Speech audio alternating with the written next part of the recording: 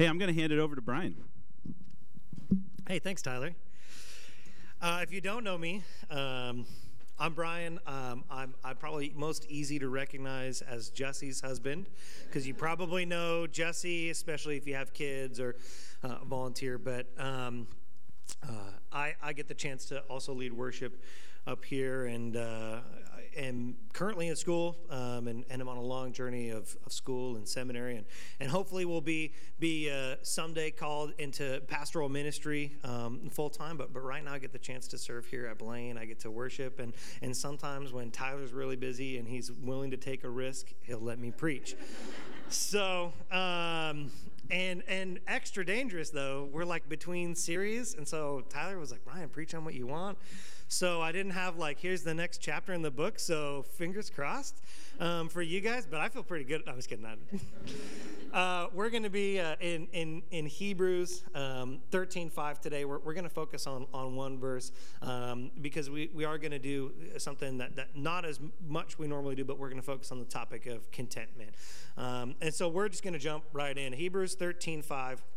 It says, keep your lives free from the love of money and be content with what you have, because God has said, never will I leave you, never will I forsake you.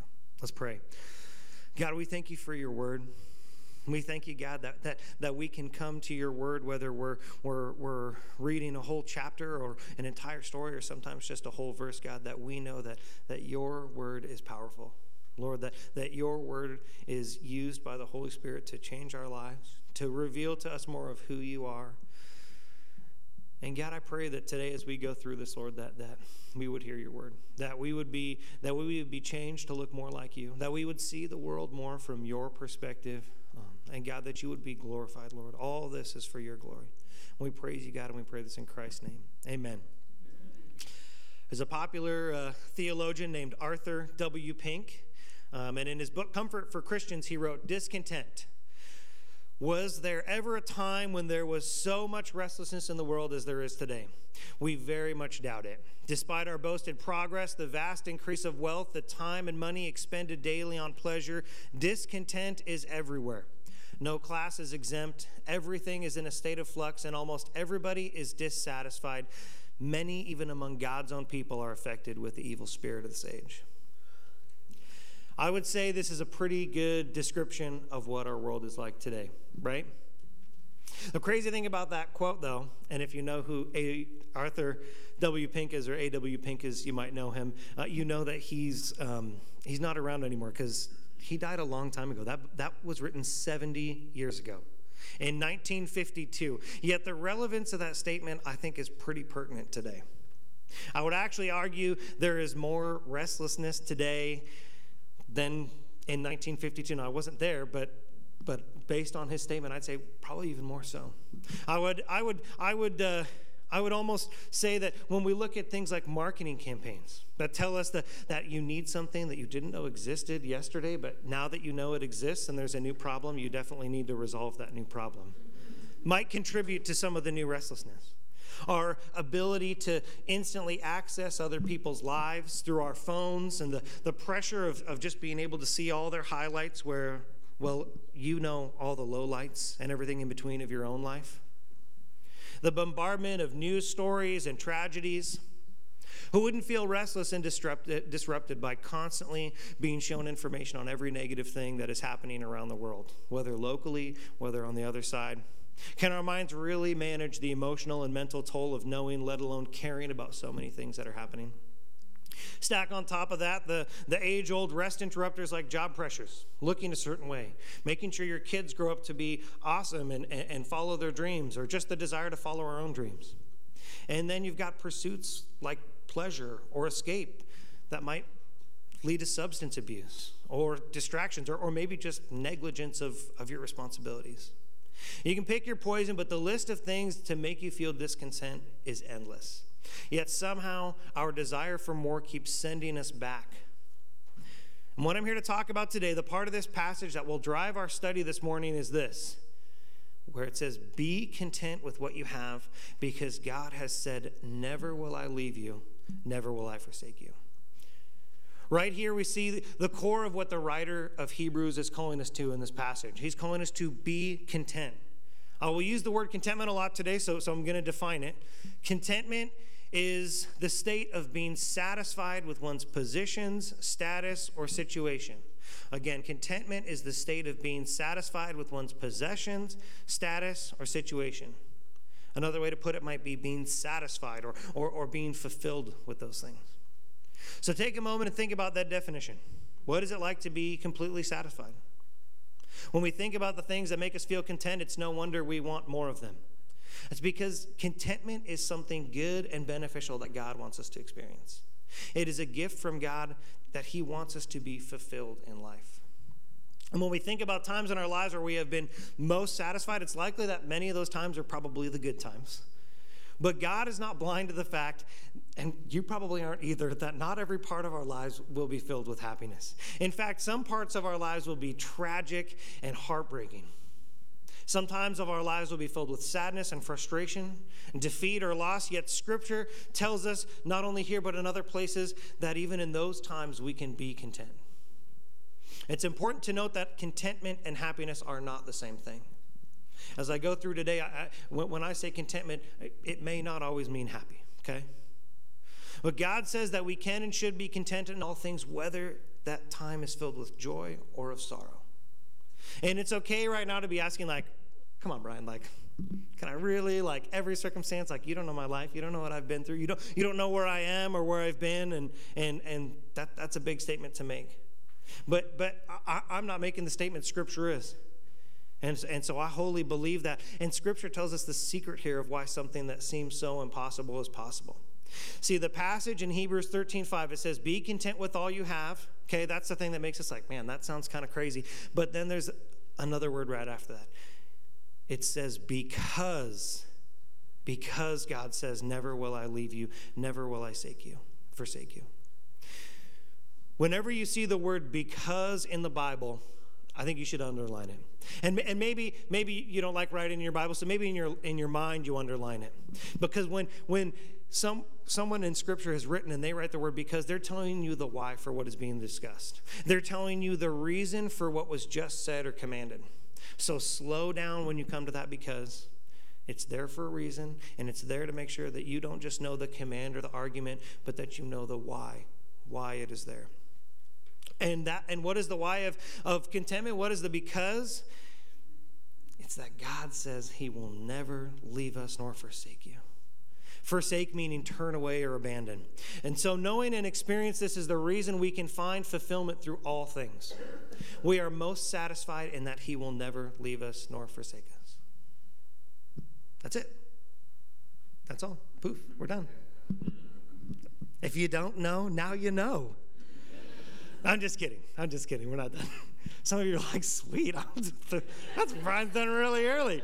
No, I won't be so naive to think that we're done here. Just because I've told you the because doesn't mean you've been filled now with a lifetime supply of contentment and go on. It's just great. Like, man, I wish someone would have just told me that however many years ago. No, that's because that's just not how the Word of God works. Yes, some things are pretty quick, right? We're justified once. Right, and that holds for eternity. Yes, Jesus died once and rose again once, and those things being done just one time was enough. But the impact of biblical truth on our lives usually doesn't function in the same way.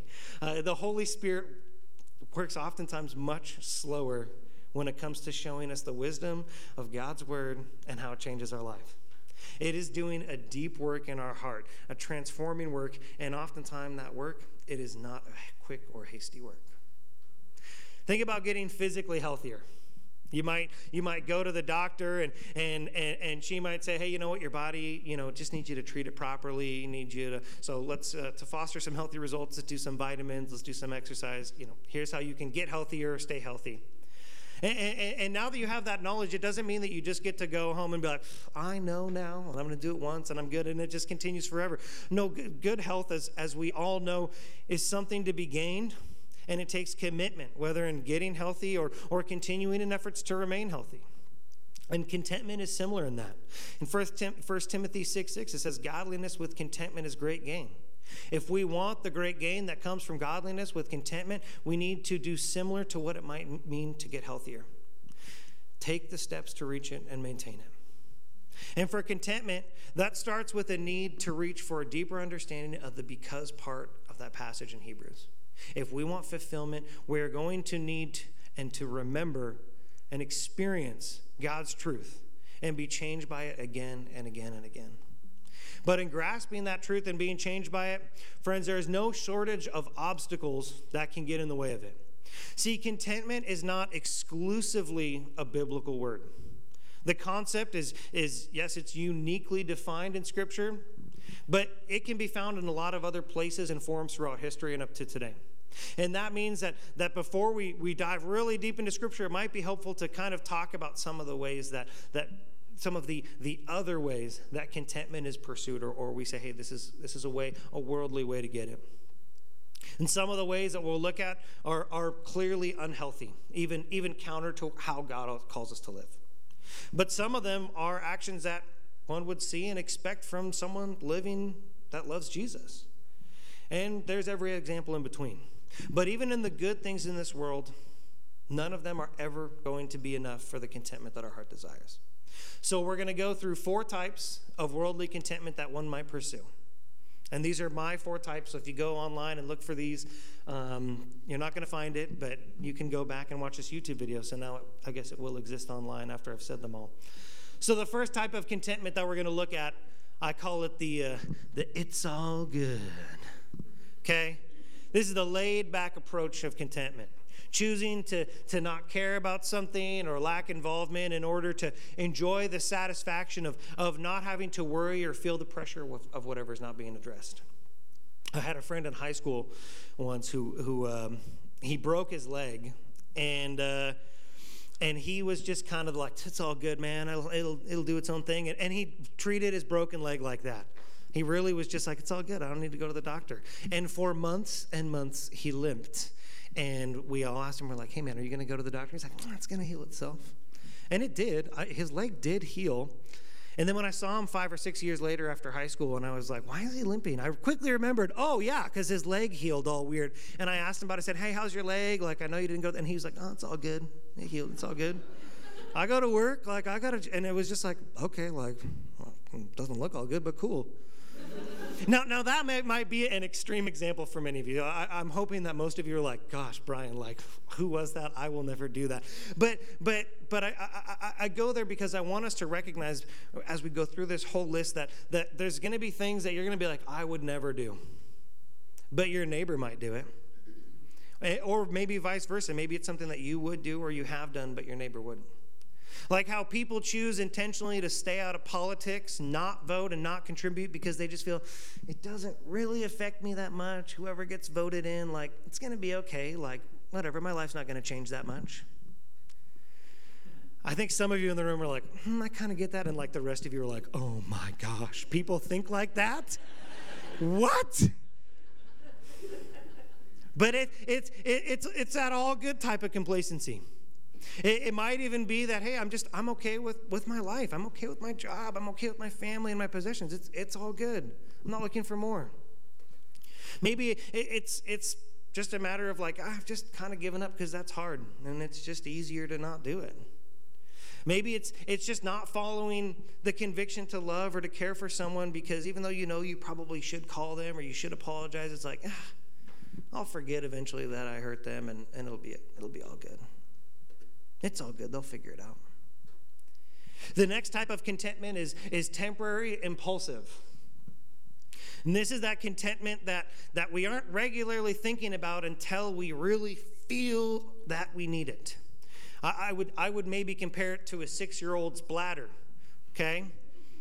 6-year-olds mostly forget that they have a bladder until all of a sudden they have a bladder. And they got to go, and you're in the car 10 minutes down the road, and they're like, Dad, stop the car.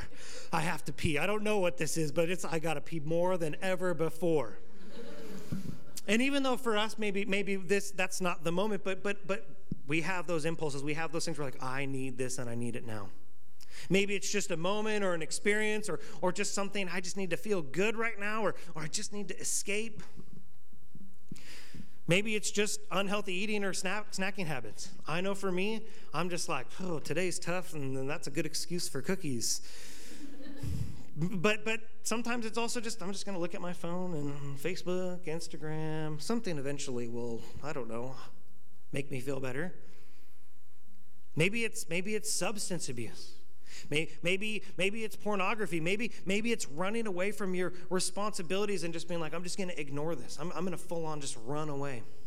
Maybe it's thrill seeking or just that urgent need, like I got to see a friend who's just going to make me feel better. Turning on the TV, filling up the Amazon cart. Maybe it's just putting on a happy face for a friend because you're like, you know what, I'm just going to be happy right now. They're going to think I'm happy. And if I'm happy with them, then I'm happy for right now. The next type of contentment is the once I have blank. Once I have this thing, or once I'm living this life, or I reach that age, or once our country is this way, or my spouse is that way. Maybe it's once I have a spouse, or once I have a job, or once I'm out of this high school. Once my job settles down, or once I get a promotion. Once this season of life is over. Once the house is clean and the laundry's done and the kids are in bed. What about once I have enough money? I think this one can even go to once they get what's coming for them. Once justice is served, then I can rest. And I think we've all seen the frequency with which crime drama television shows are renewed, that we know that justice will never be served and you will never rest, Mr. Detective. And we're going to keep enjoying watching your restlessness as you seek the criminals. As I say that now, you guys are going to find out that NCIS is canceled after 45 seasons or whatever it is. I don't know. Is that show still running? Is NCIS still going? Okay, justice is never going to be served in that show. They're never going to rest. So no. Once I'm out of this job, once the kids are older, once I retire. The last type of contentment is never be content. Because sometimes, and for some people, we just don't want to be content. And as ironic as it sounds, we feel fulfilled in not being content. I mean, from this perspective, if you're content, you'll never get what you want. And don't you want to reach your full potential? Don't you want to be the best? Don't you want to overcome and conquer and improve and be at the top? Nothing is ever enough, right? Thus, being content, I can't settle for anything less than the best. I would assume that billionaires experience this. Maybe Tom Brady, Kim Kardashian, whoever's making all the Marvel movies. They're just never going to stop. It's like Thanos is like funding the Marvel movies, and he's just like, someday every theater everywhere will be playing a Marvel movie forever. Thanos is a really powerful character in Marvel, if you don't know. If you do know, though, anyways. But I think for me, though, I've experienced this in the times of my life where maybe I've gotten hurt or maybe I've gotten disappointed or haven't reached a goal, and I'm just like, you know what? I can't rest. Because when I rest, when I'm vulnerable and I slow down, I get hurt. When I don't seek to just be the best at everything I do, I end up not getting the result that I want. Yeah. And I'll tell you, whenever I tell myself these things, one of the areas of Scripture that I'm forgetting most is some of the first few things that Jesus said on the Sermon on the Mount. You probably remember he said, "Blessed are the poor in spirit. Blessed are those who mourn. Blessed are those who are humble." Why can't it say, like, blessed are the superstars for kicking butt and never giving up and helping God get all the Christians to the top of the cultural ladder, right? Blessed are the strong for giving God a break and not having to worry about me. No, like, those last two, the Bible doesn't say it. It doesn't even come close to saying those things. And how proud my heart is, yet is then humbled whenever I read those words of Jesus. Because as we go through life, we're going to come across a lot of times when we experience a feeling of contentment or satisfaction that are going to come through worldly desires. And that's not always bad, because some of those experiences aren't inherently bad. One of my favorite things to do in the world is to sit out with my wife on the patio, listen to some 90s alt rock, not country. Sorry for those of you that love country, but if you bring country when I'm doing this, I'm like, oh, thanks. Some of you don't like me now, and I apologize for that too. But I just want to sit there with my wife, and I just want to watch my kids play, and it's just one of my favorite, it's all good type of moments. It's just good. It's peaceful and fulfilled. But as great as that moment is, and as much as I want more and more moments like that in my life, that feeling of peace that moment brings is not the answer to the deepest desires and needs that my heart longs for. That feeling and what it provides is temporary and fragile. I remember when I was a single dad, and I was trying to figure out what does life look like. I've got this little 2.5, 3-year-old girl, and I've got to raise her, and I've got a job, and as you could assume, I felt pretty discontent. And I remember thinking, okay, you know what? Once I get that promotion at work, then it's going to be good. And I got that promotion at work, and it was great, and I loved it, and I loved the job, and it brought a lot of joy. But I still didn't really feel content. But then I thought, you know what? I'm going to buy a house. Once I have a house, and it's my house, and it's my little domain, for me and Eden, it's going to be so good. And I'll tell you, I went, and I worked hard, and I bought a house, and it was great, and it was a blessing from the Lord. But it didn't take long for me once again to be like, man, I am just not content. And then I thought, I know what it is. I'm a single dad. I need a wife. Once I find a wife, once I meet the right woman and she's great, then I will feel content. And you know what? I did. She was a heck of a lot better, and I upgraded, and she, for some reason, downgraded. But as much as I upgraded to this amazing woman, it didn't take long to realize, I'm still not perfectly content. As great as my wife is, she was not enough for everything that I needed. And you might be thinking today, man, Brian is using his life as an example a lot today. Yes, I am, because I've learned the hard way too many times that putting my trust in things in this world, even cool things and great things like getting a house and having a great wife, in the midst of doing all of those things time and time again would eventually prove to not be enough. And I would guess that I'm not the only one in this room that's been learning that the hard way. So the reason I'm setting up these types of contentment and satisfaction with so many examples is because we need to understand that nothing outside of God will ever truly satisfy us. And if our pursuit of satisfaction is on worldly things rather than God, we are going to miss out on contentment that He has made available to us. That's why we're told not to love money. Not because money is the problem. The argument isn't an economic status quo. The argument is that contentment is an issue of the heart. The issue of our misguided desires and efforts to try to replace what only God offers. That is the problem. And how foolish to think that we could find greater pleasure in the created things when the Creator Himself offers us satisfaction in Him. God created us for His glory. He understands better than we ever will the deepest needs of our heart. I mean, He straight up made our heart, so, right? He knows that those needs will not be found in possessions or status or pleasure or good ideas, even loved ones or perfect circumstances. And it's important that we do not let the temporary satisfaction we have experienced in this world blind us to think otherwise. Because eventually the tough moments, they're going to come.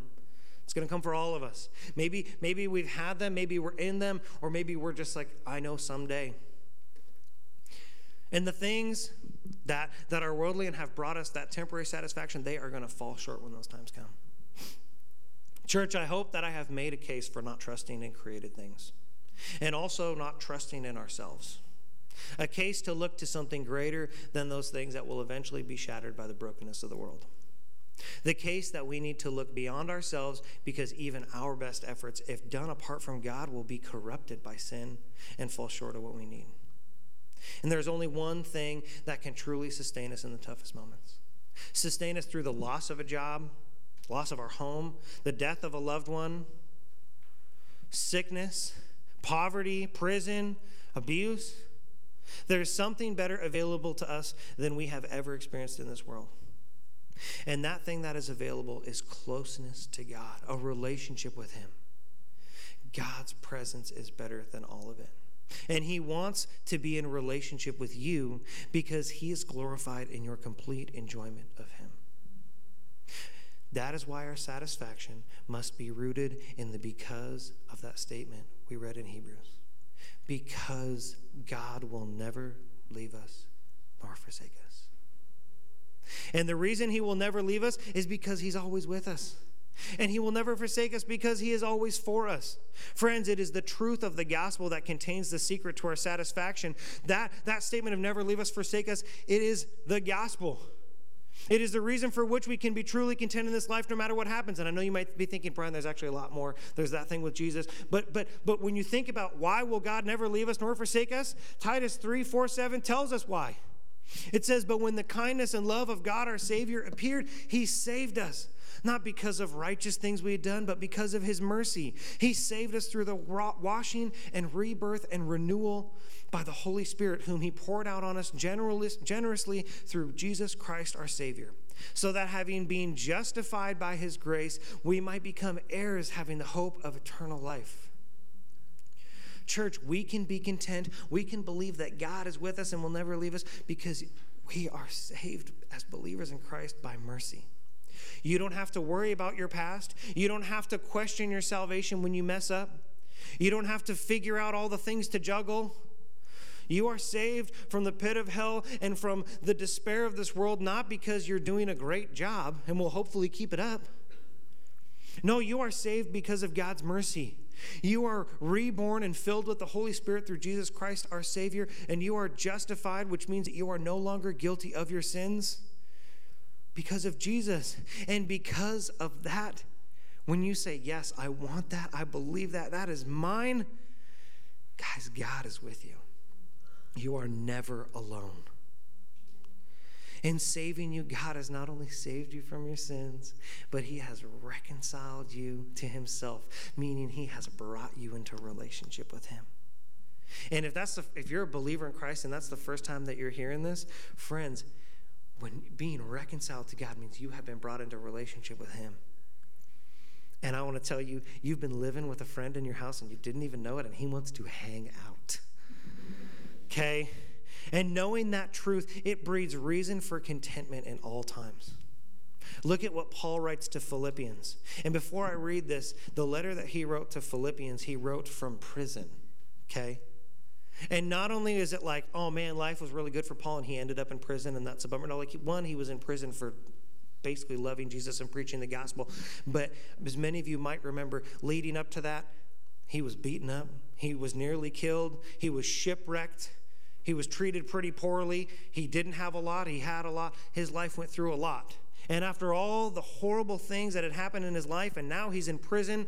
I think, is this the second time he's in prison? In Philippians? Who knows? You go study. Go look at the history. Doesn't matter. The point is, Paul's in a low spot, okay? That's why I got to keep going to seminary, guys, because then that'll just come to me, and then we'll be good. You're like, all right, that's why, okay. But anyways, Paul says in Philippians 4:12-13, he says, I know what it is to be in need. I know what it is to have plenty. I have learned the secret of being content in any and every situation, whether well-fed or hungry, whether living in plenty or in want. I can do all this through him who gives me strength. Guys, Paul is not talking about cheap worldly contentment. Those 4 types that I listed don't stand a chance at bringing anyone what Paul is describing, okay? Paul can be content because he is not looking for that fulfillment in things of the world that will pass. Instead, he is content because deeply rooted in his heart is the truth that no matter what happens, no matter how bad things get, how hungry or sick he is, or close to death or broken, he has already received the greatest gift of all. Knowing and being known by God.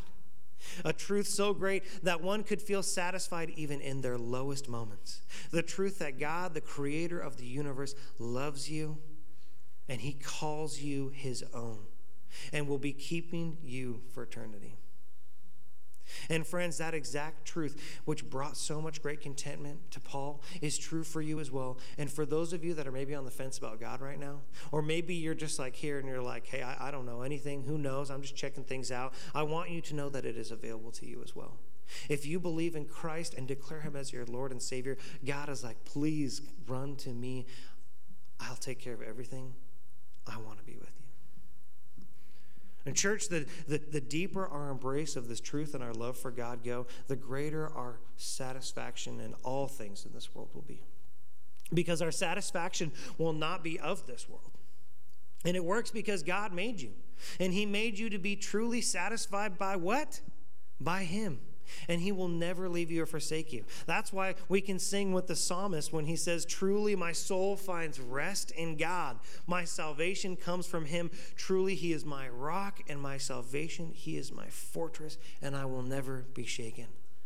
Friends, I want to find rest. I want to never be shaken. And church, we need this. We need rest from the crazy, messed up world we live in. The hurt, the abuse, disruption, the disappointment and persecution, the exploitation, the betrayal. But something else I need rest from is me, my sin, my brokenness, my mistakes, my anxious mind. The restlessness I've experienced because I have been part of what is wrong with the world. Friends, when God found me, I was broken. And at times, that brokenness and that pain, that sin in me, it wants to bubble up. It wants to try to take over. It wants to say, no, Brian, I'm still here. It tries to knock me off course for what God has. And you might know exactly what I'm talking about. You might be thinking, yeah, Brian, no one knows better than me what goes on inside and how dark that can get. Before we met Christ, Paul told us in Ephesians, in this letter to the Ephesians, he said, we were dead in our sins in which we used to live.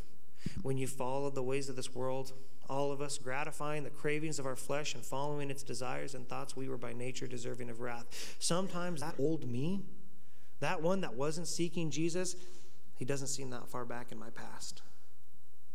He wants me to forget that there's actually verses that come after those ones. He wants me to read those first few verses and think, yeah, Brian, you're actually still there. And he doesn't want me to read on. But I think the biggest thing that keeps us from contentment is ourselves. It's our own sin. And that's why we have to remember whenever we are in those moments experiencing that seep of all that is not good inside of us, trying to make its way out and infect our hearts and our minds, when we feel those things, remember this. Jesus says no more. He says, you are not lost, you are found, and you are mine. And then he says, I will never leave you nor forsake you. That's why we got to keep reading in Ephesians. That's why when we read those things in Scripture and it points at us and we're like, oh, dang, yeah. Keep reading, because what does it say next? It says, but because of his great love for us, God, who is rich in mercy, made us alive in Christ. Even when we were dead in our transgressions. That means dead in your sins. That means in all those moments where you're like, why would God want me? How could I get there? For it is by grace you have been saved through faith. And this is not from yourselves. It is a gift from God. Not by works so that no one can boast, or so that no one can say, I didn't do enough works. For we are God's handiwork, created in Christ Jesus to do good works, which God prepared in advance for us to do. When you feel the restlessness of sin, remember that you are alive in Christ. Remember that we can be content in our salvation and relationship with him because it is a gift that will not be taken back. And that despite our imperfections and our stumblings as believers, we got to remember that he has already prepared in advance the good works that he has for us to do. Friend, you can't even mess up the good works that he has for you to do. That right there, oh my gosh. We can have contentment because if I can simply put it, God's got this. God's got this. I will warn you though, pressing deeper and deeper into the gospel and the contentment that follows and pressing into our relationship with God, it's going to change who you are. Don't expect to find rest in God and to not be changed by it. His presence is powerful. And as we mentioned earlier, like when we go to the doctor, we don't ride on one moment and just, hey, I'm good, I know this forever, if we actually want it to change us. When Paul was in prison, let's go back to that verse, and wrote about being contented. there's a key word he mentions that helps us with what we're talking about. He says, I have learned the secret of being content. He doesn't say, oh man, you probably read about my pretty cool conversion story. Road to Damascus, right? It was epic, and then I was just content. No. He says, I learned to be content. He learned the secret of contentment, and that's the great part, is that means that you can too. So you don't have to be like, well, gosh, I was saved, and now what? I don't feel it. That was years ago. No. So as you saw on your seat today, there's a piece of paper. We don't usually have pieces of paper. And if there wasn't one on your seat, there's probably an empty seat where there's one. There's a few in the front row. But the next step, and we don't have so much time. Tyler didn't give me all day, so we're not going to go too deep into the learned part. But the next step is prayer, okay? Prayer so that we can hide this truth in our hearts and be changed by it. And praying through God's word is a powerful step that the Holy Spirit loves to use to work in you. So before we end today, I'm going to walk briefly through these prayer cards, we'll call them, because this is going to be the next step in learning how to grow our relationship with God, and in doing so, growing in contentment. And so there's 3 sections. At the top is the verse. I realized I didn't put the verse. That's Psalm 62:5, I think, that we would rest in God. But the first section to pray, it says, help me to wholly believe and be changed by the gospel. And it's got Titus 3:4-7. And here we pray through the summary of the gospel, asking that God would write it on our hearts, okay? That's what you're doing. You're just saying, God, help me to wholly believe and be changed by this truth. And you could also go and read that passage from Ephesians as well. The next one is Galatians 5:22-24, and the fruits of the Spirit. And the prayer is, help me to live as one who belongs to Christ and reveal in me the fruits of your Spirit. And if you don't know, the fruits of the Spirit are characteristics of what one living for Christ looks like. And we pursue this not for perfection. Okay, God's going to bring us to perfection when he takes us to heaven, okay? But we pursue it in order that we would align our hearts with God's heart, okay? God's heart. And that's going to bring us closer to him. And the last one is the Beatitudes. And the prayer is, help me to feel content always, knowing God is with me even in the most difficult of circumstances. And we need to pray asking that he would sustain us and bring contentment even in the hardest times. And that's kind of what the Beatitudes is. It's talking about tough times. You probably don't read it and be like, yeah, I want to be poor. I want to mourn. Oh, that sounds great. No, you read that, and I know sometimes for me, I'm like, man, how is that blessed? But we are blessed because in those moments we truly experience and understand why we can be content in Christ, even in the hardest times. So once more, I'm going to ask a question. When we meet hard times in this life, how do we survive these moments?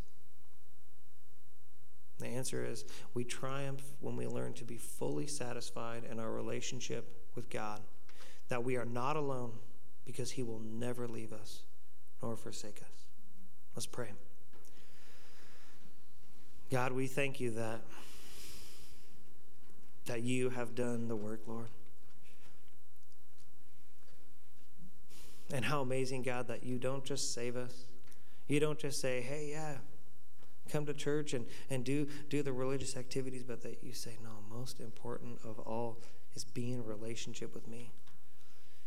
And God, I would bet that everyone in this room has experienced loneliness at some point, has experienced discontent. And God, might we, for all of our lives, strive to know that you are with us, that you love us, that you are in relationship with us, and that because of that, we can be content in all things. We thank you, Lord. We praise you. And we pray this in Christ's name. Amen.